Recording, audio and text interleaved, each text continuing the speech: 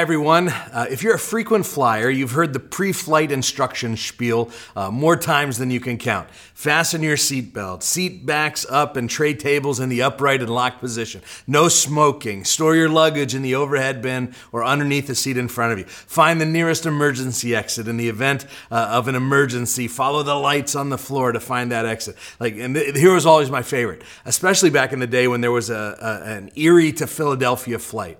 For those of you not from here, this was just a flight over the wide state of Pennsylvania. They would say, in the event of a water landing, there's a life jacket beneath your seat. And I always thought, if we have a water landing on this flight, we've got much bigger problems. Anyway, I was thinking about this as we were flying over the Atlantic Ocean this summer with my family. I started to think, I wonder how many of those instructions that I've heard 100 times that I'd be able to recall if this sucker took a nosedive into the middle of the Atlantic. Would I remember where the little life vest is? And if it didn't inflate, could I find that long straw thingy to blow in there to manually inflate my vest? Would I be able to put into practice all that I've learned or largely ignored? Or were they just a bunch of words that went in one ear and out the other? You see, there's a big difference between learning about something and actually doing it. And that's what we're going to talk about today. We're in the final week of this series called Growing Our Church Family. And we've been talking specifically about a bit of a counterintuitive idea that Jesus grows his church not by marketing campaigns or influencers, but by connecting people together in meaningful community, in this new spiritual family that in many ways is more intimate and sometimes more important than even our biological families. And so Jesus grows his church. And I know it's a little out of vogue these days, but we shouldn't be afraid of or apologize for a big growing church. Jesus never shied away from drawing big crowds, and neither will we. But we like to say at Grace, we want to grow big and small at the same time because it's in these smaller communities that Jesus is formed in us. It's in smaller communities that we stay on track spiritually. And around here, we call these smaller communities life groups. And so we've been challenging you all month to get in a life group or maybe even step up and lead a life group. And if you want more information about either of those things, you can visit our website over at whoisgrace.com/lifegroups. And I would just ask, there's been quite an influx of interest, and so please give our teams time to get back to you. But there's still time to do both of those things today. We'd love to see 20 or so more groups start during this next season. Now, in this series, we've said that you're not just called to rows, but to circles, and that you're not just called to believing, but to belonging. And today, we want to introduce this idea that you're not just called to hearing, but to doing. Let me say it more precisely in today's big idea. Discipleship calls you beyond hearing God's word to actually doing it. And so we're going to look at two passages today. One is in Matthew 7:24. The other is in the New Testament book of James, chapter 1. You can get to Matthew 7 first. Now, in America, we make this big deal about being in church. We say things like, are you going to church? Or I need to get to church, or to get my family to church, or I got to get my kids in church, or were you raised in church? And the idea is, if you just get yourself to the building, you can check the box. But did you know this? God doesn't take attendance. You know why? Because sitting our butts in these seats on Sundays was never God's goal. Sometimes we judge our whole spiritual life by if I got my butt in a seat. But just getting to church is not what it's about. Some of you know this firsthand. Some of you were raised in a family that never missed church. But then on Monday to Saturday, you were looking for any evidence whatsoever that church was making even the slightest bit of difference in real life. Everybody hated each other's guts during the week, but doggone it, we're going to church on Sunday. It's a ridiculous notion to go to church and to go to Bible study and to listen to sermon after sermon if nothing ever changes as a result. It only matters if what I'm hearing actually translates to what I'm doing, to how I'm living.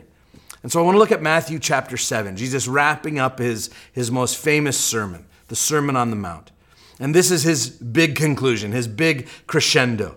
This is what he wants people to walk away with. I want you to listen to Matthew 7, starting in verse 24. He says, everyone then who hears these words of mine. Okay, listen, there's Sunday morning church right there. We're hearing the words of Jesus, but look at the next three words. And does them. Will be like a wise man who built his house on a rock. And the rain fell, and the floods came, and the winds blew and beat on that house, but it did not fall, because it had been founded on the rock. And anyone who hears these words of mine and does not do them will be like a foolish man who built his house on the sand. And the rain fell, and the floods came, and the winds blew and beat against that house, and it fell. And great was the fall of it. Okay, again, Jesus is on the Mount of Olives. He's looking to a big crowd, and he says, I appreciate you all being here, and I appreciate you all listening to my sermon.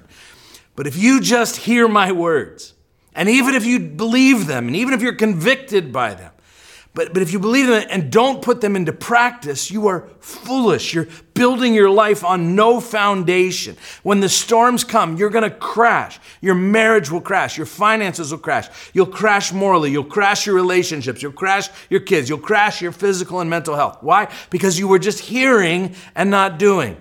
But on the other hand, he says, if you put my teachings into practice, if you hear them and then do something about it, the storms are still going to come for you, but your life won't come crashing down as a result. But the key is hearing and doing, and that's what makes the difference.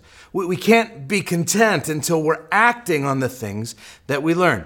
Anybody have like a stair stepper or a treadmill in your basement? Do you remember how good that felt when you were setting that sucker up? Like, does anyone have one of those pieces of equipment that now are in your basement holding boxes for a living or are really expensive clothes racks?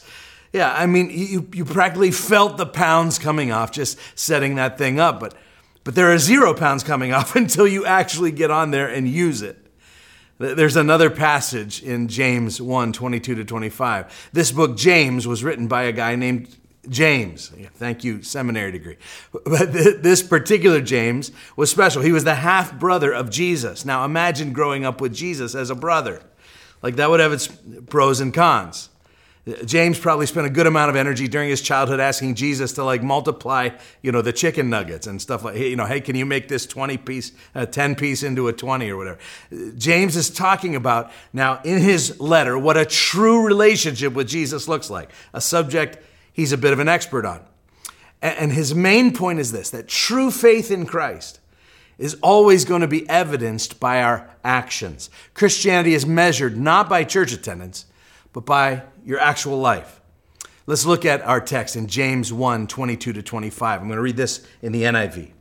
He says, do not merely listen to the word and so deceive yourselves. Do what it says. Now, I want to stop right there and for a moment and just consider what James is saying. He's saying it's possible to think, I drove into the church parking lot, I sang some songs, I heard a message, and boy, I'm really growing spiritually. But he says, if it just stops at listening, you're deceiving yourself. It's a form of self-deception. How? Well, he says, hearing only gives us a false sense of spiritual progress. You can underline in your Bible, maybe even get real spiritual and use a highlighter in there, maybe even start tearing up at one of the worship songs, and you can feel really spiritual. But he says true spiritual progress only comes when you start acting on all of that, when you start doing what the Word of God says.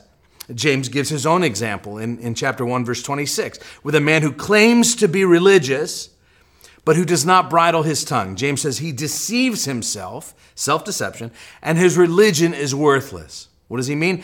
Obedience is the only measure of spiritual progress. Hearing it isn't enough. Now, let me just pause and encourage some of you who are new to the whole church scene. Like, if this is your first step spiritually in a long time, like being here in the building or watching online or watching on TV actually is progress for you. You're like, man, I made the effort to come today, and this guy's already, guilt tripping me and ripping me a new one here. No. I admire you so much.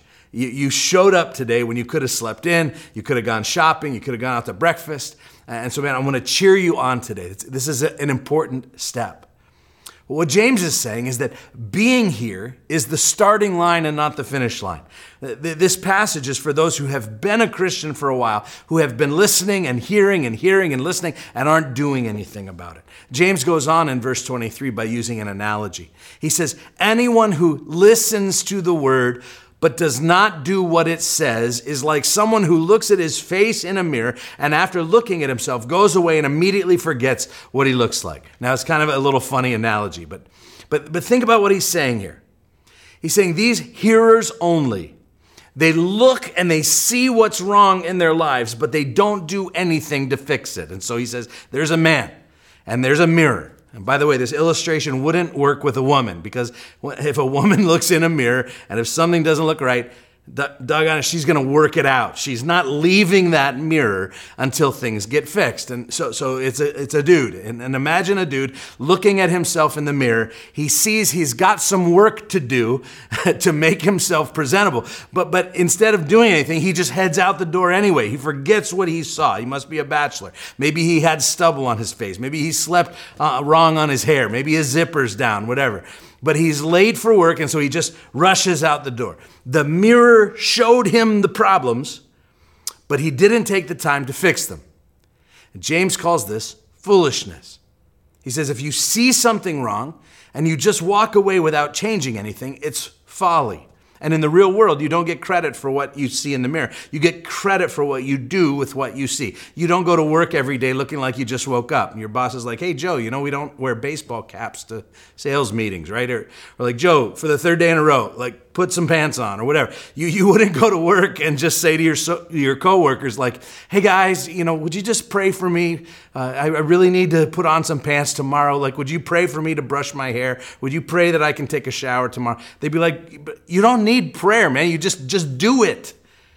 Like when we hold up the mirror of the Word of God to our lives, we can't just walk away unchanged. James says the man walks away from the mirror and he forgets what he sees. Don't be fooled. This is not a memory problem. What he has here is a priority problem. He doesn't think that changing his life to match God's word is important enough, and so he doesn't do it. Now, here's the flip side. Here's the punchline. Look what James says in verse 25. He says, but whoever looks intently into the perfect law that gives freedom and continues in it, there's the mirror of Scripture, not forgetting what they have heard, but doing it, they will be blessed in what they do. There's the promise. They will be blessed. This is the joy and the satisfaction of living out your life by God's design. Anyone want to have a blessed life today? James says the blessed life is reserved for those who don't just hear the word of God, but who act on it, who live out the word of God. Not a hearer who forgets, but a doer who acts. A doer of the word of God is always making corrections, is always making adjustments to make sure that their life lines up with the word of God. If the mirror of God's word reveals that you have pride in your heart, then a doer will partner with Jesus to live humbly. If the mirror of his word reveals bitterness or resentment in your heart, the doer will seek to be more forgiving. If the mirror reveals that you need to be more caring, a doer of the word will seek to live more compassionately, all with the help of the Holy Spirit in our lives. He is the main resource given to us to help us put God's word into action. But listen, there is one other important resource. It's an important resource that's been given to us to help us to avoid self-deception, to assure that we're actually living out what we're learning, to access the blessed life James promises. You know what that resource is? It's the concern and encouragement and accountability that comes from other Christians. You and I need to be able to take the things that we learn in our devotions or the things that we've heard in a sermon, and we need to bounce them off some people and say, here's what I think God is speaking. What should I do about it? And a group like that makes all the difference. And the conclusion of these two passages is very clear. The faithful Christian life is reserved for those who don't just hear the word of God, but who live out the word of God. These people are called disciples of Jesus, followers of Jesus, apprentices of Jesus. And this process of spiritual progress is called discipleship. And so I want to get really practical and talk today about 5 ways that you are discipled in your life group. Ways that a group helps to move us past being just hearers to being doers of the word. Here's the first way. A life group helps you follow the scriptures. Groups, you see, help us to take what we hear and put it into action. You know, spiritual growth doesn't come from sermons. These are important, and I put a lot of time and effort into them because I know they have an important place. But as I've said before, I'm under no pretense that you're going to actually remember much of what I say on here this week. Or that these words are going to somehow change your life in an ongoing and profound way. Because most spiritual growth doesn't come through lectures. At best, it might help to shape your thoughts. It might help to motivate you to take a step. But it's in a group where we can consider these teachings. We can consider the scriptures. We can look some other people in the eye across the room, and we can figure out, what are we going to do about this? Pastor Stuart Briscoe was teaching a class on the practical principles of Bible study, and he was showing the class how to pick out the promises and the commands in the scriptures as they were reading along, and then what to do with them. And finally, he was reviewing, and he asked the class, now, what do you do with the commands in the Bible? And this little lady raised her hand, and she said, I underline them in blue. And I just want you to know today, underlining the Bible's commands in blue might make for a colorful Bible, but the point of the commands in the Bible is not that we underline them, but that we follow them, that we obey them. And Paul says in 1 Timothy 1:5 that the goal of our instruction, of a time, of a teaching like this, is not more knowledge. It's not to become more mentally competent. The goal of our instruction, he says, is love. Not becoming better with Bible trivia, but it's when you see someone in your life that's struggling, you reach out to them. It's when somebody screws you over that you forgive them. It's when your situation seems hopeless that you walk forward with unwavering faith. And so if you're in 10 Bible studies, like if you're memorizing the book of Leviticus, if you have Francis Chan quotes on Post-it notes covering your car dashboard, and at the same time, you're less patient and you're more anxious and you're more judgmental or you're more prone to anger, it's not working. And so the way our life groups work is that you have access every week at whoisgrace.com/read to some curriculum, to some scriptures and some questions that are going to help you to wrestle through and live out what is discussed in the sermon, making the Bible applicable to your real life. The second thing that happens is a life group helps you fuel your spiritual disciplines. Now, this isn't rocket science, but one of the key ways that we follow Jesus is through simple spiritual disciplines, like the things that connect us to him, like Bible reading and prayer and solitude and Sabbath and serving. Like, this is how we tap into the power and the presence of God on a regular basis. And do you know how much easier it is to stay on track with these spiritual disciplines when you have a group of people who are regularly asking you about it? How's your prayer life? What are you reading these days in the Bible? Did you have a Sabbath rest this week? Like, when I know those questions are coming, I'm motivated to come to group with some good answers to them. Spiritual progress comes through spiritual training, you see. So like these disciplines. And this is true of anything that we want to be competent at. Like, if you look at those people who are really good at musicianship or athletics, like, you're going to find that those people are doing certain things over and over and over again every single day. Not tons of things, but a few things. Athletes have a regimen of exercise every morning, a certain kind of stretching, a certain kind of weight training, whatever it is. And musicians, they will do a certain thing every day, again and again and again. They'll do scales, they'll do major scales, they'll do minor scales, and they'll do it over and over again. Why? Is it because they're planning to play scales at the next concert? No. It's because those small disciplines help them to stay on the top of their game and to stay current with their craft. And so whether it's Chopin or Beethoven or Charlie Puth, when they sit down to play, they can play freely. They're not waiting for some spontaneous inspiration to kick in because they've been doing scales every day and they're ready to play freely. The freedom flows from the discipline. And so if our craft as disciples of Jesus is to walk with him, to be in a relationship with him, to become more and more like him, then the spiritual disciplines help us to do the same thing. They keep us current. They keep us on top of our game. They help us to be free when the moment of truth comes. And so when temptation comes, when that pressure-filled situation comes, when that parenting crisis comes, we can respond confidently because we know the heart of God. We're dialed in. We know how Jesus would respond. Why? Because of a spontaneous lightning bolt of inspiration? No, because I've been in the Word every day. And I talk to Jesus every night. My discipleship walk is current. When the moment comes, for example, when that coworker says, hey, I've been meaning to ask you, why are you a Christian? Like, I'm amazed at how many people will go, well, when I was 9, I went to church and I prayed a prayer or whatever. No, guys, your walk with Jesus needs to be current.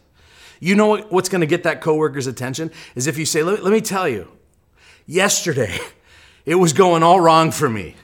But because of Jesus, here's what, or here's the wisdom from his word that I learned last night that totally shifted my perspective on this thing that I'm going through today. See, the point of spiritual disciplines is to be free in the moment, to be able to love God, to be able to listen to God, to be able to love people, to know the heart of God in such a way that when the moments of life come, you're free to act as Jesus would act, as if he was in your place.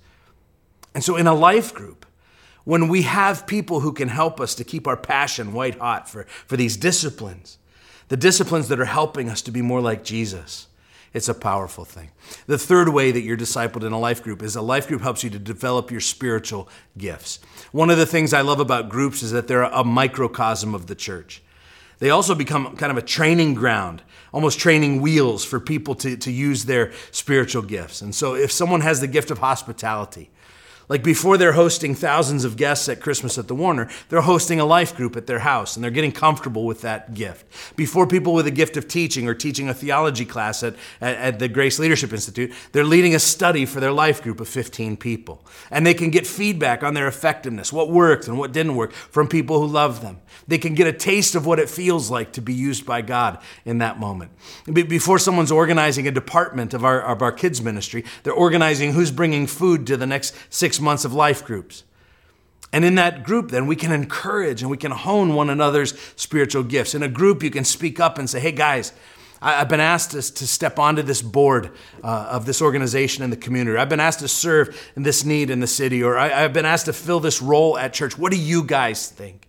And now it allows everyone who's seen us exhibit those gifts to speak into our development of those gifts. We really encourage our groups at Grace to share leadership. In other words, yes, there's a leader of the group, but it's not the leader's job to do everything.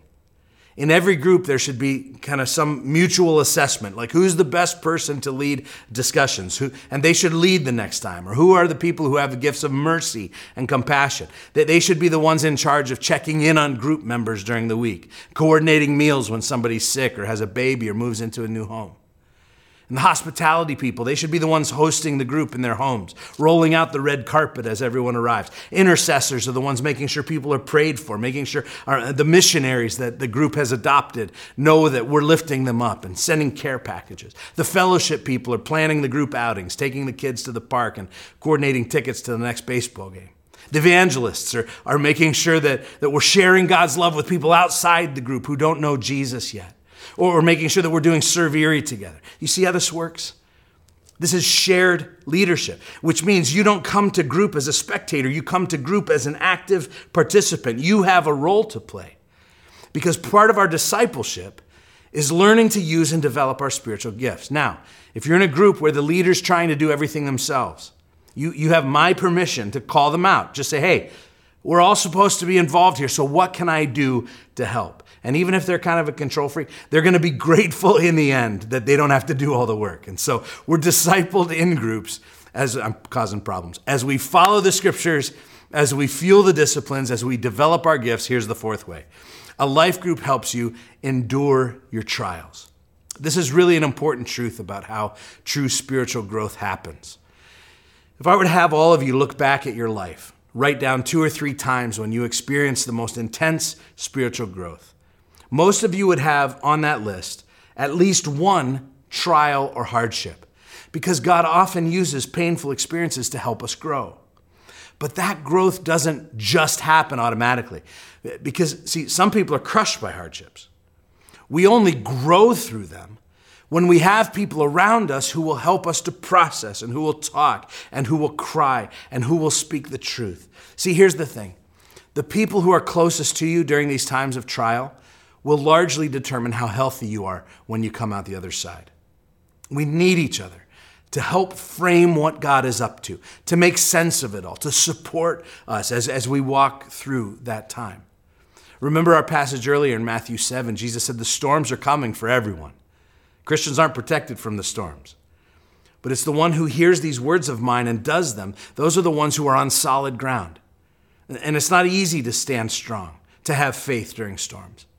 But we can endure them when we have people around us who will remind us of God's goodness, who will share their lives with us, who will be generous with us, who will bring us meals, who will help us to lean into the teachings of Jesus during times of difficulty, because it often won't come naturally. You might be in a new job with a boss who's a jerk. You might have a rough stretch of personal financial mess. You might be going through the pain of a broken heart. No matter what it is, it calls for a deeper and more obedient walk with God. And the pathway to that deeper walk involves rich Christian community.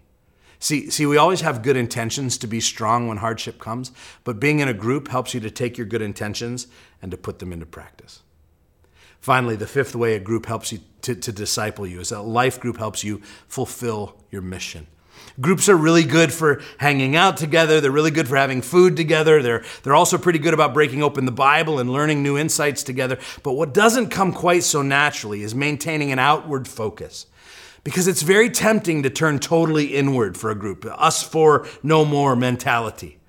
But being on mission as a life group means that you're getting out into your neighborhoods and you're really caring about your unchurched friends. It means seeing your role at work and at play and in family life as an ambassador of God, as a minister of reconciliation. It means sharing your faith and serving our community. It means maintaining a global focus on what God is up to in the world around us. Maybe even several members of the group taking a short-term missionary trip out of the country while the rest of the group prays and encourages and financially supports. But one of the great gifts of a group environment is extra sets of eyes to help you see where you fit into God's story. What's your calling? How are you uniquely positioned to serve God with your life? Where are you being challenged to shine the light of Christ in your spheres of influence? I just know that God has positioned Grace Church right now to have tremendous influence for the cause of Christ in our region. Like, we have so many leaders of so many sectors of our society who call Grace their church home, from people in media and to politics, to business and industry, to the social sector, to education. It's amazing how God has postured us for spiritual impact. And when it comes to being missional, like, life groups are what allows you to do things together that you may not have the guts or the resources to do alone. Some years ago, I remember one of our groups decided to pull some money together and to buy gift cards to one of the grocery stores in an under-resourced section of town during the holidays. And then they all went together to that store and they blessed people with their gift of generosity. They watched people's reaction who were just scraping by and now all of a sudden had free groceries for that important and stressful week. But another simple concept I'd encourage your group to consider is what we've called the empty chair. Like, when your group meets, just always set up one extra chair and just let it sit empty during the course of your gathering. And let that chair be a constant reminder for each group member to pray for a person who could be sitting in this circle, in this group, but isn't yet. It's a constant reminder that your group exists always to bless others, and that there's an open invitation for people who need Jesus to be part of your circle. See, a life group helps you to not just be a hearer of the word, but a doer also. A group is where the rubber meets the road for your faith journey. A group encourages you to live out what you say you believe, to be a disciple of Jesus by helping you to follow the scriptures, to fuel your spiritual disciplines, to develop your spiritual gifts, to endure your trials, and to fulfill your mission. And I'm going to wrap up by saying something that's going to sound weird coming from me, but I really do believe it. Here's what I have to say. Sermons can be dangerous, both for you and for me. John Morissette puts his finger on it in an article where he said, sermons can provide an environment for feeling spiritual without actually being spiritual. So as a pastor, I can feel really spiritual when I stand up here and proclaim God's word. It can be exhilarating. But preaching isn't the essence of true spirituality.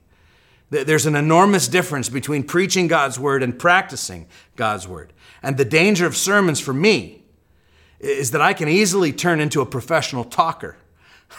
prescribing for others what I'm unwilling to live for myself. And believe me, there isn't a Sunday that goes by that I don't feel that tension and feel deep down like I'm always preaching beyond the level of my own obedience. It's a tension. But that's the danger for me. Here's the danger for you. It's that you can just as easily become professional hearers. Sermons can provide an occasion for you to feel spiritual without actually being spiritual. The danger is that you become spectators, passively listening to God's word while feeling no obligation to do what it says. You can walk out of here today and think, well, that was a good sermon, or you're probably more likely, that was so-so today, and then that's it. You just go on with your day. And the danger is that you become window shoppers who gaze through the glass at the wisdom of God's word, looking at following him from the outside and yet never really making a commitment to pay the price of discipleship. See, the answer for us, both in facing this temptation, both you and me, the answer is community. The answer is life groups. It's those people in our lives who will help us to implement what we're learning or saying. It's our anti-hypocrisy team. It's people who will help us to not settle for being superficial Christians. Some of us have spouses and immediate family who help us with this. I know I do. Kim has said before, if people only knew how humble we keep you at home. But I need even more of that, and so do you, to help us to not just be talkers of the word, not just to be hearers of the word, but to be doers of the word. We need groups. And so I'd encourage you to take that step today. Join one or lead one. I love you guys. I pray this series has been helpful. And next weekend, I'm so excited. We're beginning a brand new series on the Gospel of Mark. It's going to take us all the way into 2025. It's going to be awesome. I can't wait. I'll see you then. Love you guys.